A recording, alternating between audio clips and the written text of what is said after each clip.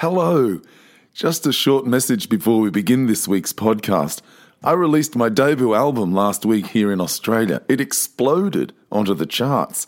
It's number 2 on the country charts, number 8 on the Australia-wide chart, and number 35 on the All-Comers Australian Record Industry Association chart. It's massive. And if you've already bought your copy either in-store or online, thank you. If you'd like to help me get to number 1, I've included a link in the podcast notes this week. Just click on that link and you can download the digital version of the album or buy a CD. Thanks for your support and your love, no matter where you are on earth. It means the world to me. Now, to this week's podcast.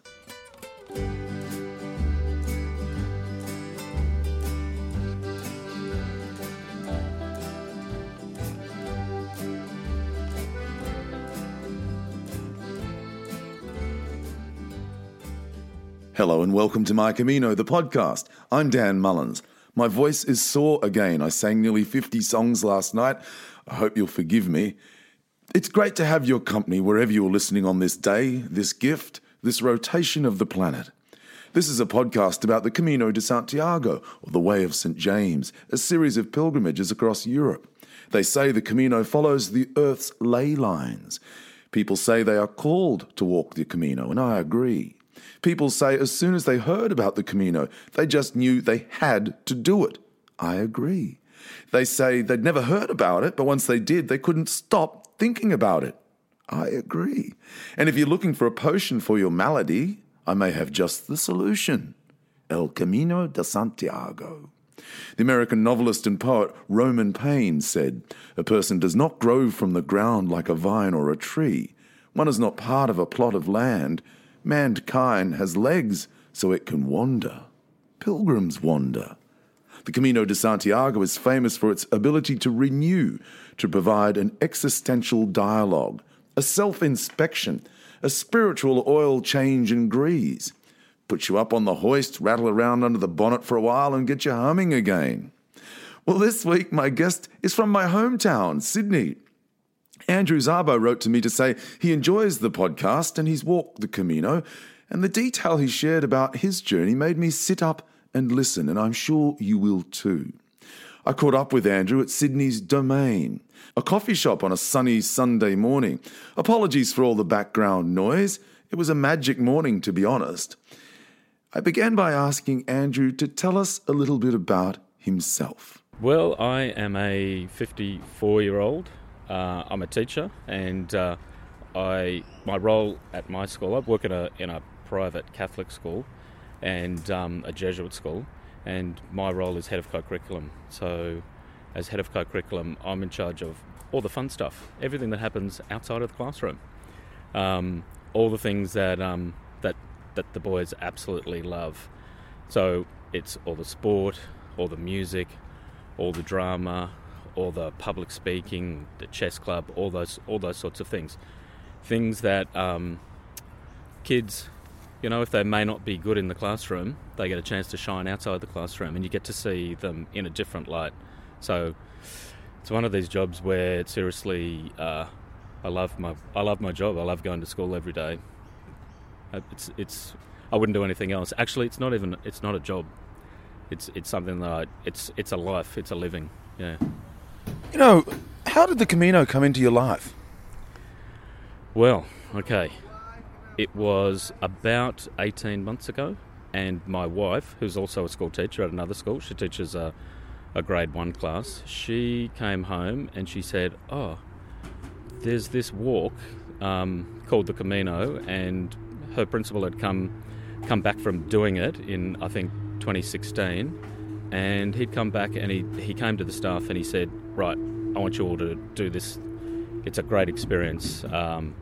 And so she came back and she said, "Do you want to do it?" And I went, "Wow, a walk? That sounds good." And I actually knew nothing at all about the Camino. So we're going back to 2017. So about a year before we went in 2018, I knew absolutely nothing. So that's how I sort of came to the Camino. You walked with a school group in 2018 and you called it a posh version. What's a posh version of the Camino? Yeah, posh version. Okay. This is the version where you pack a suitcase. My wife packed a suitcase. We got to the airport and it was 25 kilograms. We pack a suitcase and we were told that our suitcase was going to be moved from place to place. We stayed in all hotels and no albergos. We stayed in all hotels, and each night we probably had a better than a pilgrim meal, and we probably had the better version of the Vino Tinto, the wine, each night. And but that's not to take away from that at all, that experience, because the thing about that experience was my wife would come home from work every day and say, "Oh, Maria did this and Michelle did that and blah blah blah," and it's an experience where she's talking about all of her teacher buddies at school. I don't know who they are, so this is a great experience to go on a trip and actually get to know them. And knowing that it was going to be a group of primary teachers from a Catholic school, it was really well organised. Each night, each of us were responsible for a couple of things. So every night we had a little bit of a daily reflection, and through those daily reflections, I just learnt so much about all these just great people that she works with, like just fantastic people. And people that have been through, their own struggles and so forth, and they were free and open to talk about them on that experience. And so the posh experience was more like, but while I was on it, you're walking past and you go, what are all these people with backpacks, big heavy backpacks, and they're going into these hostels or albergos. What are they like? And so that sort of obviously sparked a little bit of interest, going, well, here's one experience, this posh experience, and don't get me wrong, it was a lot of fun. It was a huge amount of fun. I really got to know them, but there was something else there. There was something else. Yeah, you wrote to me, you said something was missing. How did you sense something was missing? Or why did you sense something was missing if you're having this great experience? Well, I could see all these other people that were walking, and a lot of people that are walking on the Camino, having now done it a second time, a lot of people are walking. You can identify them by countries. People have little flags and things on their backpacks and so forth. And we did get a couple of odd conversations with some other people, but we had a group of 17, so a lot of the time we were walking with people within the group, and on a daily basis we were just swapping around and having conversations with different people and getting to know each other really well. But there wasn't an opportunity like this year's opportunity to step outside that group and actually get that full Camino experience where you get to meet people from all over the world, every different country. Yeah. That's interesting because that's such an integral part of it. Yeah, but you being with the group of 17 on your inverted commas posh version, you could sense something wasn't quite right. Yeah, absolutely. Yeah. There was that missing, and I kind of go back to like the movie The Way, where I actually watched that after we did the posh version, and I went, oh look, here's a group of people that they sort of just picked each other up on the way, and I felt like I wanted to do that. So then after that experience, I then started talking to other people that had done it a different way. Yeah. In a smaller group. Yeah, okay. And so you decided to go back, and this is where it gets interesting. Tell us about your journey leading up to your second Camino. Yes, well, okay. So my journey, the first Camino, I've always been a big guy, okay, for all my life, and my weight had ballooned out to about 120 kilos, and we only walked from Astorga to Santiago, and even within that, we actually skipped a couple of towns because we're all on our school holidays. We only had a 2-week break, So we needed to get this in to about a 10-day walk. So we did about 200 kilometres. And so here I was. Even we were walking each day with a little pack, just with, some snacks and some water and a jacket or something if it rained, etc. Because our things were being moved. So I wasn't carrying a heavy pack, but I was carrying a heavy body. And at the end of a few days, so one of the worst days was walking down to Acebo, down to Molinaseka, which is quite a steep descent. We got to the bottom there, and literally I thought my ankles were going to explode. They were swollen. We actually ended up, there's a little bridge over to where the hotel was, and we could see the water there. I basically just went down there and took my shoes off and put my feet in the icy water to get a bit of an ice bath, checked into the hotel, and I remember waking up in the middle of the night and literally not being able to walk. And this was like day 2 of a 10-day walk, and I'm thinking, geez, this is not good. And so after I finished, I thought, I'm just getting too big. And I've been big all my life. I've lived with being overweight all my life, and it's something that's run in our family, okay? And so there's obviously an overweight gene, because a couple of my sisters are also overweight, and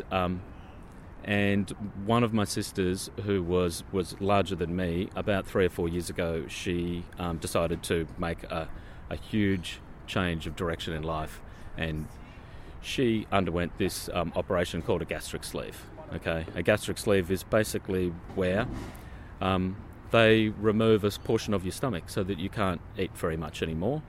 And it pretty well changed her life. She went from about 150 kilos, and now she's down to about 90 kilos. Golly! And she was a lot bigger than me, but the change in her life has just been unbelievable. Like, she's younger than me, and she's got 2 young boys in primary school, and literally I don't think she could keep up with her young boys, and now she's just full of energy. Whereas me, my story's a little bit different. I wasn't as big, but I was big. But you see, my life has always revolved around sport, and so I could keep my weight in check. So playing sport, playing rugby, playing basketball, playing whatever, I was into it all, and that's been my life.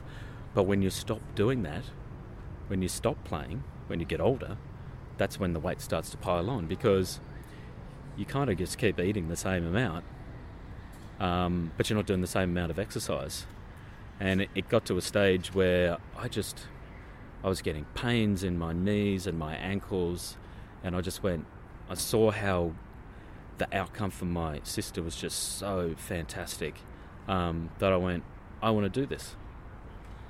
But it was interesting the way people react to it, the way they see you. Because when I started talking to my wife about it, and my sisters and people around me, they all go, "Oh, you're not that big." They obviously see me in a different light, whereas I go, "Well, you can't feel how tough it is, how sore my ankles are and my knees are and my hips and so forth, because I'm out there, moving around. I'm a 50-year-old, and I'm running around, following the boys in sport on the weekend, and I'm an avid walker. I had this dog for about 10 years, and everybody in the neighbourhood around where I live said that's the most walked dog in the neighbourhood. I was out there walking him all the time. Yeah. But I was doing all this exercise. I was doing that, but I just wasn't taking off any weight. It was just getting harder and harder and harder. So about last year in August, I had the operation myself. It's a huge step. It was a huge choice. Anytime you have surgery, it's a massive choice. I mean, things can go wrong.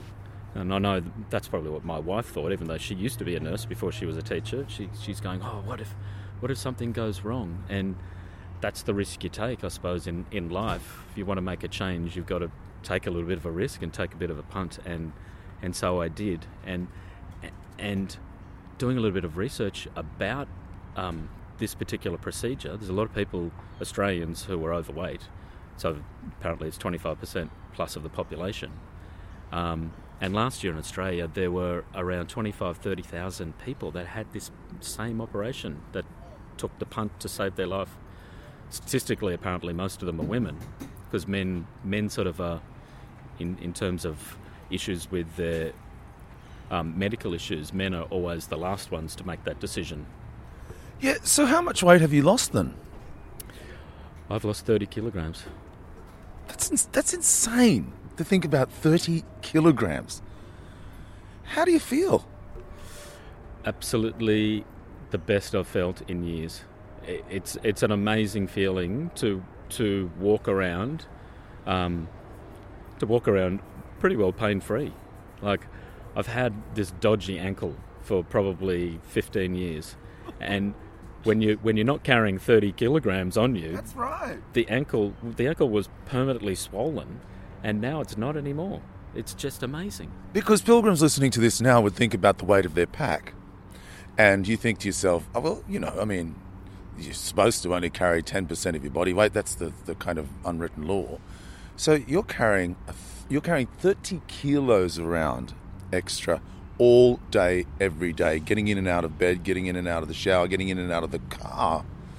Must have been an extraordinary journey. And then, so did you lose weight on the Camino? Because you went back, you've just finished walking it. We're going to talk about that now. Did you lose weight on that actual walk? The second Camino? Yeah. I did, but not a huge amount. So it's interesting when you're in there, interesting in terms of trying to find a place to weigh yourself when you're on the Camino. Right. I remember going into an albergue and I tried to communicate with the Spanish hospitalero. I said, "Do you have any bathroom scales?" And he looked at me like I was talking English. Yeah, English. And so I put it into my Google Translate, bathroom scales. Yeah. And even when I put bathroom scales into my Google Translate, the guy's just shaking his head. He's looking at me. Mm-hmm. And then I pointed to my stomach and I want to, and he says, oh, you go to the pharmacy. All the pharmacies there have these machines where you put 20 cents into, and it pumps out your height and your weight. And so I went in. I'd been walking for about 3 weeks, and I thought, I'm feeling like I'm taking off a little bit of weight. And so I went in and I weighed myself, and I'd taken off in the first 3 weeks about another 3 kilograms. Right. And then by the time I got to the end, I'd probably taken off another 1. So by the end, I'd taken off about another 4 kilograms. And when my wife first saw me, because she started with me and walked for about a week, and then she left, and then she came back and met me in Santiago. She looked at me and went, I think she was a little bit shocked. But I believe that the issue was more dehydration, because in the next week or two, I put a couple of kilos back on. So I got back to my stable weight, which has been around 90 kilograms. So it was more dehydration. That's one of the issues when you have this operation, is that your stomach is smaller. Yeah. And so if you're thirsty or hungry, there's so much that you can actually fit into it. So therefore, you've got to be doing things. You've got to plan a little bit. So you've got to be drinking in small amounts regularly. Okay, you can't go, I'm really thirsty, and then chug back, a couple of litres of water, because, well, first of all, your stomach isn't that big. And so I probably was, at the end of it, I was probably just a little bit dehydrated. But that changed when I got back into a routine, back to my stable weight. So you've just returned. So what months did you walk? First of all, that's the first question. Was it very busy? Did you always get a bed? Yeah, we pretty well did the whole of May. So we started at the beginning of May and I finished early June. And it was actually really busy to start off with. Coming in through the Pyrenees. The first day it was raining and we got to Orison, and I knew that my wife was with me for the first week, and she wasn't confident that she could get all the way to Roncesvalles, so I booked a place at Orison, and I can tell you that was the best decision that I ever made, because it was pouring with rain, it was freezing cold, and you've got 8 kilometres of pretty well walking in an upward direction. And we also got the train from Biarritz across, so we didn't really get to Saint-Jean till about 10 o'clock in the morning. Anyway, so we got to Orison, and the place was teeming with people, like-minded people, that said, please, give me a bed. Unfortunately, the place was booked out, so a lot of people were being pushed away to various other places. So, so we got to Orison, it was really busy. We got to Roncesvalles, the place was packed. A lot of people were moving on to Baguette, the next little town. And then that first week or so, Zbiri, so many people were pushed out of Zbiri because apparently the municipal albergue, which has 160 beds, was being renovated. Right. So there were 160 less beds there. So people were getting to Zbiri and they were jumping in there, jumping in a taxi and going to Pamplona, only to jump in a taxi the next day to come back to Zbiri so they could do the walk. So it was busy. After Pamplona, then it was busy, but it wasn't packed. You know, we got to bed every night. Sometimes we booked, sometimes we didn't. We just rolled the dice. Okay, so you stayed in albergues pretty much on that second trip around. So you had the posh experience first time. This time albergues. If that being the case, what did you make of them? How did you find the experience? Well, obviously it's a mixture of experiences. There are days where you loved it, and there were days where you went, this is the most uncomfortable place I've ever slept in my life. And then there were other days that were great. But I mean, I don't think the experience is about the bed you sleep in. It's more about the people that you meet and the places that you go to, and that's the experience. And that's what you do when you sleep, when you're going to those hostels, albergues, because that's where the people are. That's where there's all these people. You know, sometimes there's 30 or 40, or it could be a hostel with 100. That's your opportunity to have that experience, to meet people and find out a little bit about them. Yeah, and did you get lost? Yes. Did I get lost? This was later on. I did get lost one day. So towards the end of the experience, I got to Samos, beautiful town Samos, and Samos. I was by myself then. That was probably the second or third day. Pretty well up to then, I was with my little Camino family, but I'd broken away from them because I needed to hurry up because I needed to get to Santiago because my wife was meeting me there, basically. Anyway, so I got up in Samos. It was about 7 o'clock in the morning, beautiful, cool, crisp morning, and a lot of people wouldn't go the Samos way. They would go a different way. So there wasn't a lot of people. So I got up in the morning, and you start walking, and you get to a little point in the road where the arrow goes, go this way, and that's follow the road, or go this way and follow the track. And like a good pilgrim, you follow the track and you don't walk along the road if you can, because the road's a little bit on the boring side. So I got up, and there were 2 people in front of me. There was a young couple in front of me, and I thought, good, I'll just follow them.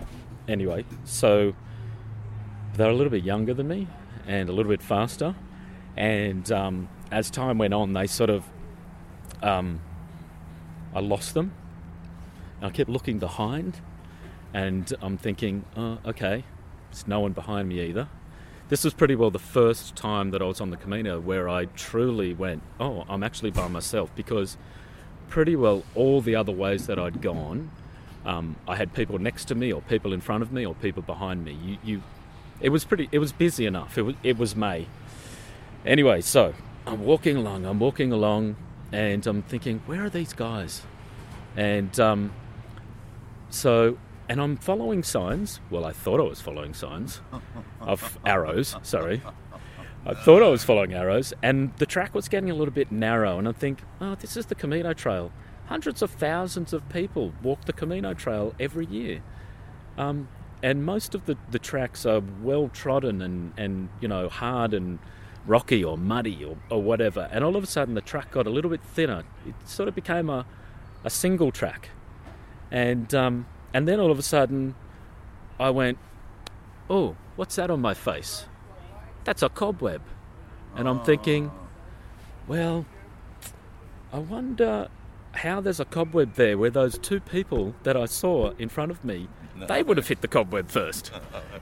And so I'm walking along and I'm thinking, oh my God, what I made. So I'm having a look, and I've got my little Camino Frances app, which someone had put me onto, and it's got a little GPS tracker on it, and it's got all the paths that you can take, all the ways and the alternative paths. So I turn it on, but I wasn't getting any reception because I was in the middle of nowhere. So I kept thinking, will I keep going or will I go back? It's one of those little decisions. You go, if I go back to where I think I may have gone the wrong way, that might be 2 or 3 kilometres. So I'm like, maybe I'll just push on. So I eventually got some reception on my phone, and I worked out that I had a little river stream on the right-hand side of me. And when the app actually worked, it worked out that the track was on the right-hand side of the river. And I'm like thinking, crap, what am I going to do? So I thought, I can see, this is coming up to Saria, so I can see maybe there's something ahead, or maybe I'll just jump in the river and just get across to the other side. Anyway, so I kept walking, and what happened? The Camino provides. There was a bridge. And across the bridge, and I walked another, say, 3 minutes, and all of a sudden there were people everywhere. Right. So I did get lost, but I was found. Yeah, that's great. That's great. You mentioned before the albergue experience and how you could have good days and bad days. I think that's a good description of the entire Camino experience. Some days you think, this is great. And other days you think, oh man, what am I doing? It's so difficult. But did you have a favourite place? Somewhere that you just thought, this is fantastic, I could come back here regularly? Okay, well, did I have a favourite place? I'm not sure if I'd come back here regularly, but probably my favourite albergue was the albergue, I'm pretty sure it was in Tosantos. It was a parochial albergue. It was a Donativo place. And I got there with my Camino friend Nick, and it was his idea. He said, we've got to have this experience. This is and a few people had told us about it. You go there and you sleep on gym mats, and you get to help make dinner. And I thought, oh, well, let's go for it. The sleep on the gym mats, we'll probably leave that one. There was about 15 of us cramped into this little attic at the top of the albergue. Yeah. But the rest of the experience was what it was all about. It was about 5 o'clock.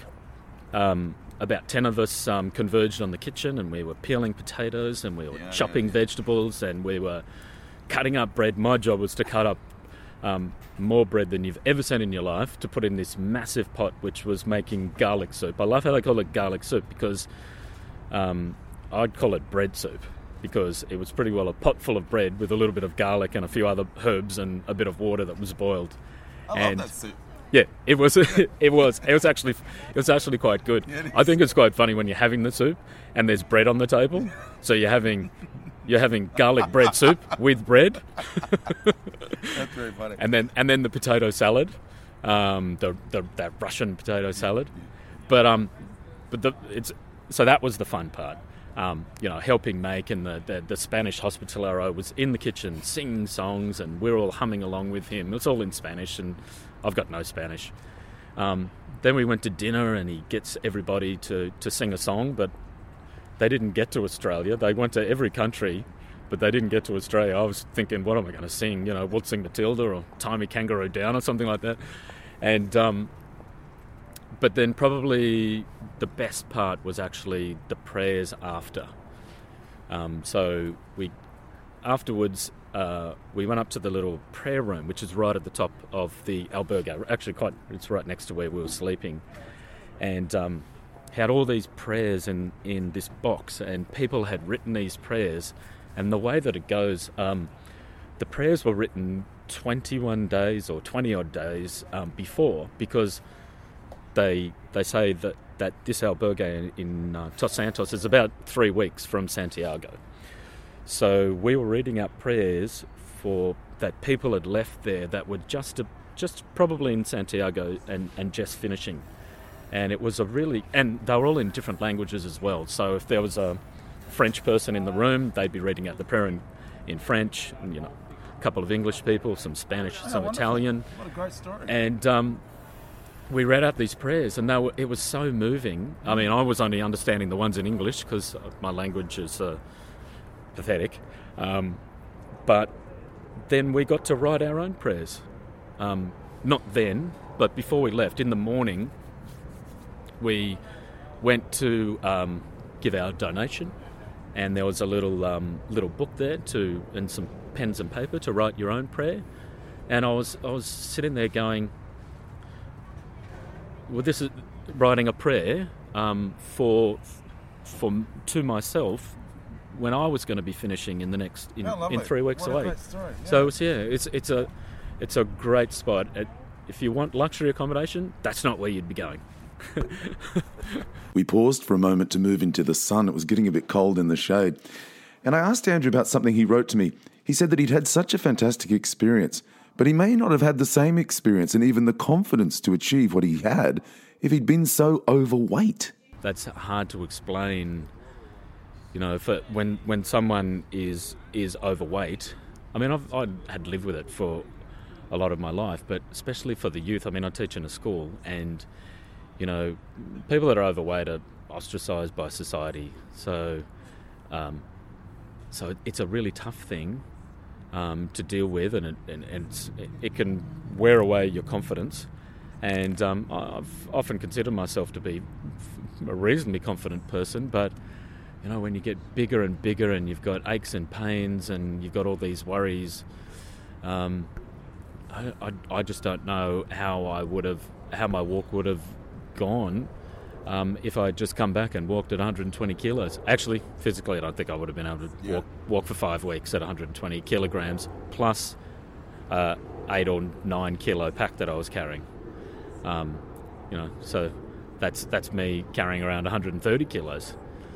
So physically it would have been tough, but sort of internally as well, I probably would have just got to a place and just died and lay down and not had the energy even to socialise, which is one of the biggest things. So you get to the end of the day, and you have a little bit of a rest, and then it's all about you're in an albergue or you're close to a bar or something like that, and it's catching up with all those people.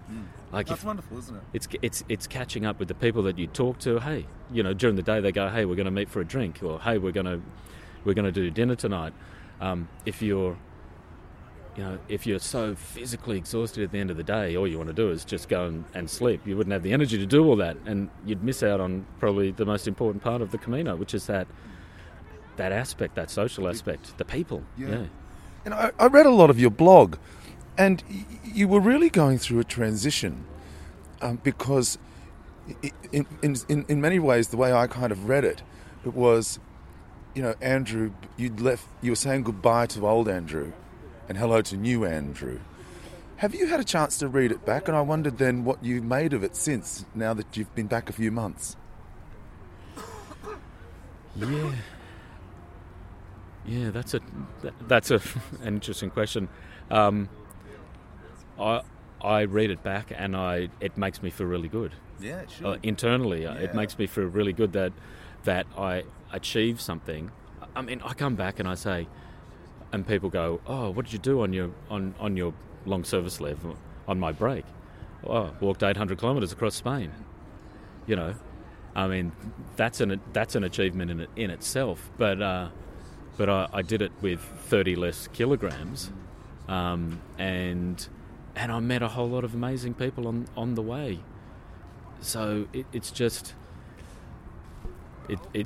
it's one of the best experiences that I've ever had in my life. It truly is, yeah. Tell us about the actual process of blogging. Did you write it on a laptop or an iPad, or you took an iPad? Yeah. I took my iPad with me, and I actually blogged on an app called Journey. I was about to ask about that. Yeah, and I got introduced to this the year before because one of the teachers from my posh experience, she was actually, there was quite a few of them actually. There were a few of them that were using this Journey app, and at the end of the process, so you write some words every day, and people that are following me can see it on this Journey app, along with, you're allowed to put 10 photos on there. And at the end of it, you actually click a button, and they actually send you a hardcover book with all of your blogging and all of your photos. I haven't got it yet. I only bought it about a week ago. I think it takes a couple of weeks to come, but it's but I've seen the versions that others have from last year, from the 2018 version. It's amazing. It's just a hard-covered. It's like a coffee table book that you can have at home, and you can pick it up. It's a little bit different to, like, I love the coffee table book. You know, someone comes in and goes, what's this? Oh, wow, flick through. Oh, that's great. Oh, look, that's your story about your Camino experience and your photos and so forth. Yeah. It's not spelt Journey, is it? How's it spelt? It's Journey with an I, so Journi. Right. Yes. And it's an app. So, forgive me, it's a vulgar question, but how much does it cost for the book? The book cost about 120 Australian. I think it was about 80 euros or so, with delivery from overseas. Yeah, that's not too bad. It'd be a lovely thing to have, something that you could show around. I mean, something real. You took thousands of photographs, though. Did you stop? I mean, if you're taking that many photographs, doesn't it take you like 10 hours to walk each day? You know what the beauty about walking in a group is? The beauty about another app is WhatsApp, is that other people put their photos, and then your phone will automatically save all their photos as well. So you've got everybody in the group's photos. So in the first experience, we had 17 people on a WhatsApp group, and people were taking photos, and so the whole group had everybody else's photos. So you had thousands of photos, and this time as well. I don't know if I have thousands of photos, but we were doing much the same thing. Our little group, we were sharing photos with each other and so forth. So maybe we took 10 or 20 photos a day, but when you multiply that by however many people in the group, now you've got 100 photos per day. So yeah. You know, I want to get back to your journey and your transformation. Did you think much about the achievement while you were walking? Did you think much about? Was it really part of your consciousness? You know, I'm lucky to even be here, to be doing this. Yeah, well, the Camino is all about thinking. It's all about time to yourself. It's all about reflection. It's all about discernment. It's these are all words from my education. Yeah. When you work in a Jesuit school, we have this thing called the Ignatian pedagogical paradigm. So you experience, you reflect, and then you are spurned into action. And when you're on the Camino, you're experiencing something that's unique that a lot of people don't get a chance to experience. And then you have all this time to reflect. And yes, you're walking with people. I had a great group of Camino buddies that I walked with, but that didn't mean that we were talking 8 hours a day. So you have all this time to reflect, and a lot of the time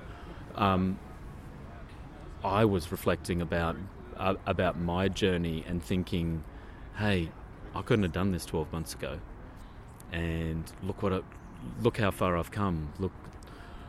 I'm the healthiest I've probably been in years. No, I don't even want to think about how many years it is, but it was the healthiest I've been in years. And look what I'm achieving here. Like, if I said to other people that I was going to walk 35, 40 kilometres in a day, people would be laughing. I remember around Sydney we have this beautiful thing called the Seven Bridges Walk every year, which I've been on a couple of times, and that's 28 kilometres. And the first time I did it, I think I had to take 2 days off work. It's like I had to take 2 days off walk because I walked the 7 bridges around beautiful Sydney, and then I spent the next 2 days limping around work. But then by the end of it, when I had my last week of my Camino, when I'd broken away from my group and I was by myself, I'm thinking, God, I'm doing 35 kilometre days. I'm doing it with ease, and I could keep going. I could keep going, and I did want to keep going past Santiago, but it's sort of on a bit of a time constraint, so we didn't. And I'm glad I didn't because I actually stayed in Santiago for a couple of days and met my Camino friends as they came in over the next couple of days, which was a great experience. Yeah. And you wrote to me to say being overweight or obese is a real societal issue on a healthy living level, but also a mental health level. And that's a critical point, isn't it? The mental health aspect of being obese. It must play on your mind every day. And you've been able to cast a lot of that aside. Yeah, but not everybody can. Not everybody that's overweight can do that. I mean, I personally learnt to live with it, but a lot of people don't. They don't. They get ridiculed by society because they're overweight, and that leads them further spiralling down and into depression and all those sorts of things. Now, I've never been able to do that, and I think in my life it was more to do with the fact that I got acceptance through the fact that I was actually good at sport, and I played sport, and being big in football, rugby, is actually an advantage. But if I wasn't good at sport, I'd sometimes think, I wonder if I wasn't good at playing rugby, or if I wasn't good at some of these other sports where I made a whole lot of friends, really good friends. If I wasn't good at that, what would my life have been like?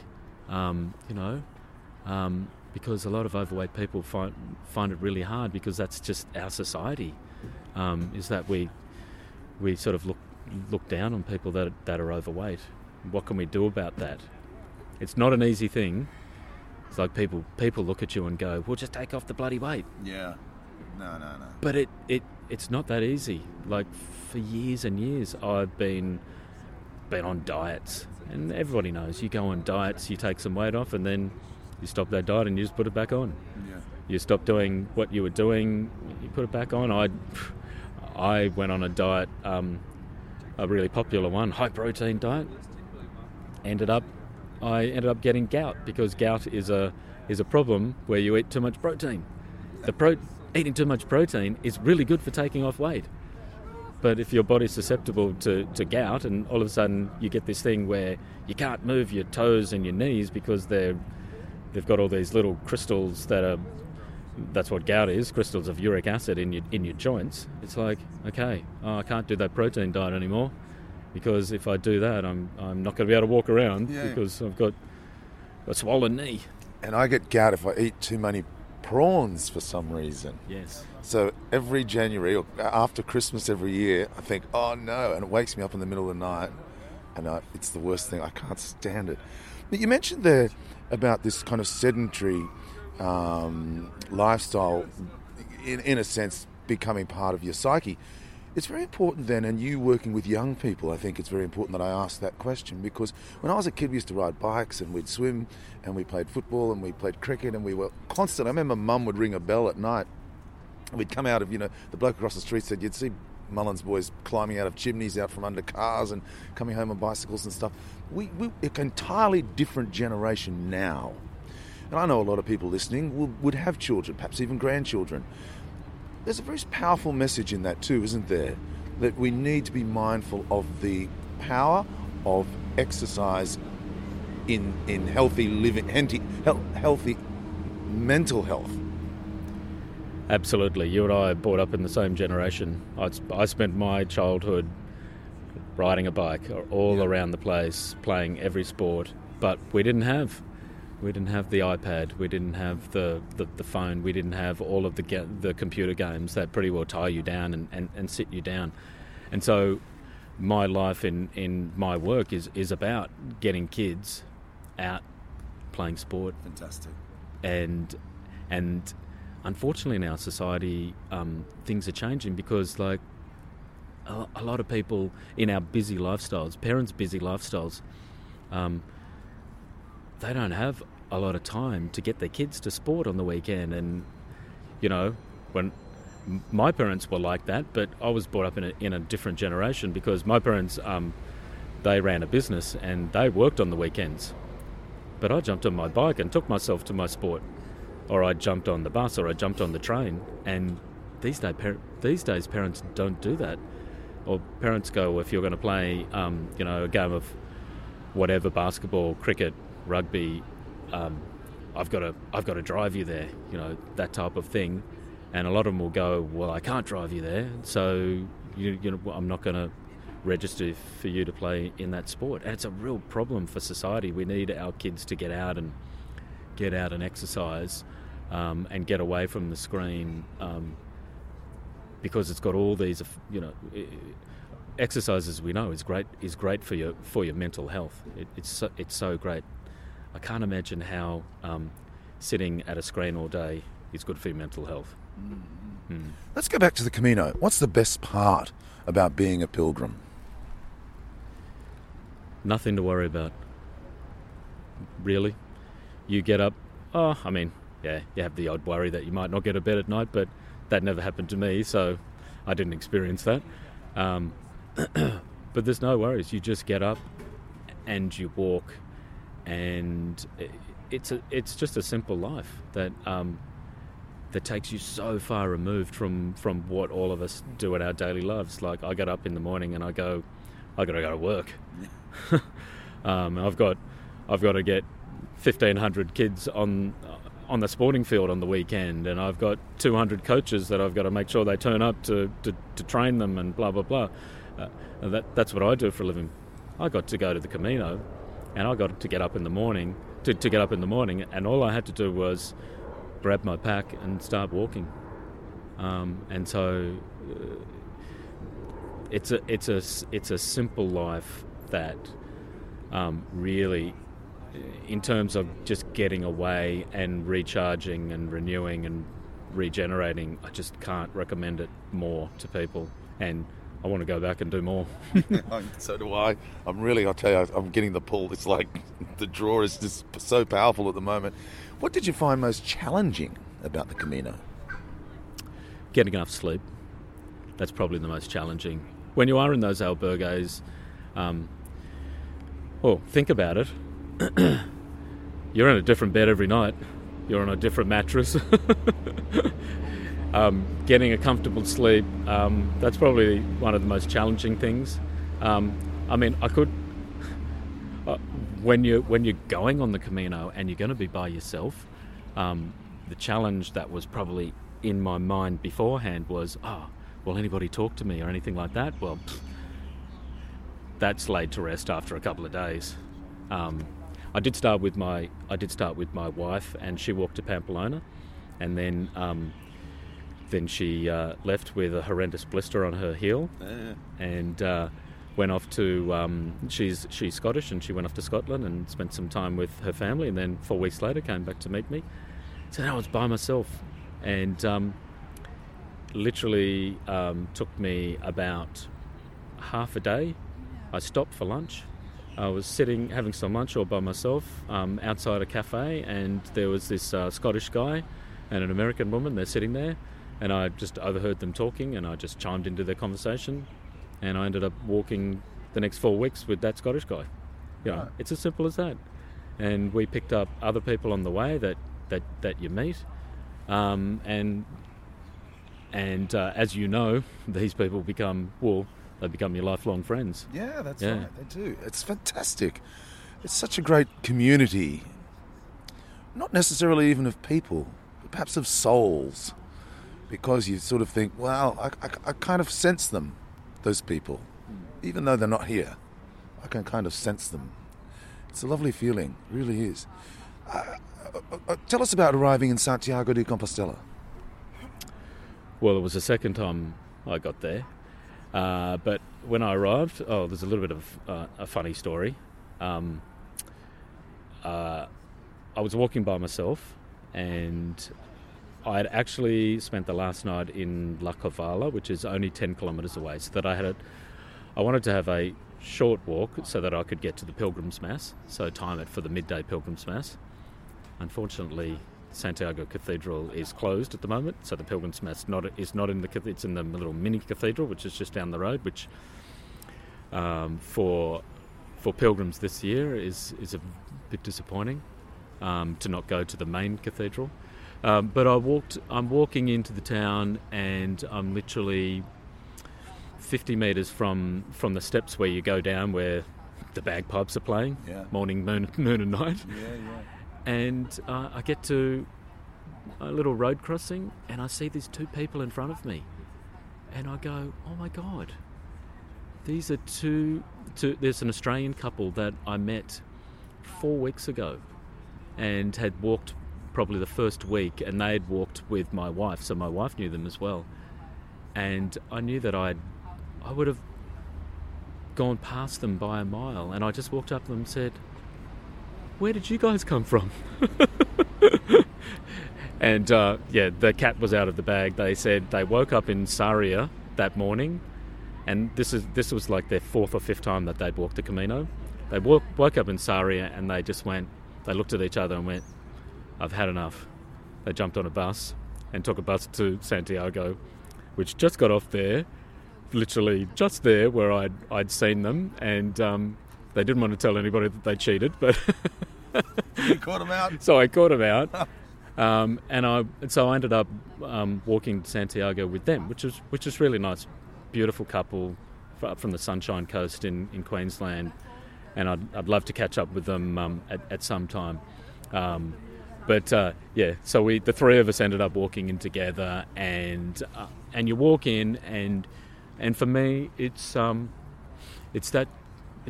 feeling that you've just successfully finished, you've completed a journey, you've fulfilled something that you really wanted to do, you've achieved something. It was a real sense of achievement. With all the change in my life that I'd been through, and the losing of the weight and everything, it was like this culmination. I'd gone, yeah, I've done it. And it was a really good feeling. And then it was good to see my wife after not seeing her for a month as well. Yeah. Tell us a Camino story. Okay, so the Camino's an interesting place in terms of the people that you meet along the way. And so I remember I was in Burgos, and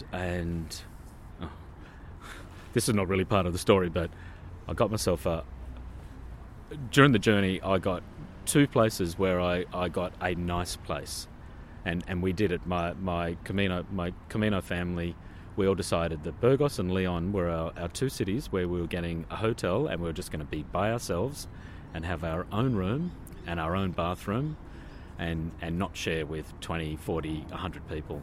Anyway, so I got to Burgos, and the place that I had,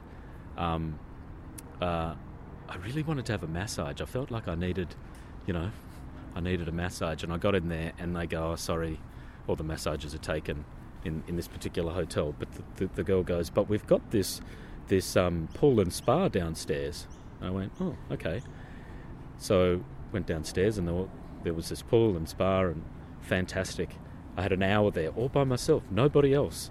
Had all these jets, so it was just like having a massage.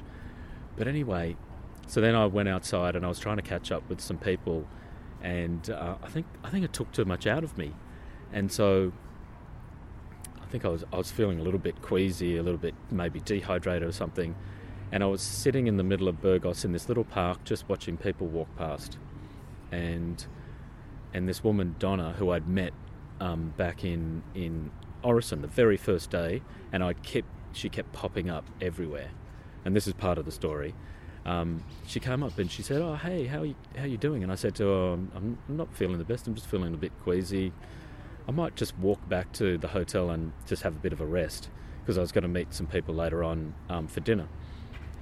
And as we walked, it was about a 500-metre walk back to the hotel, the two of us probably stopped 10, 15, 20 times and talked to people, people that the two of us had met, and pretty well a lot of them were in common.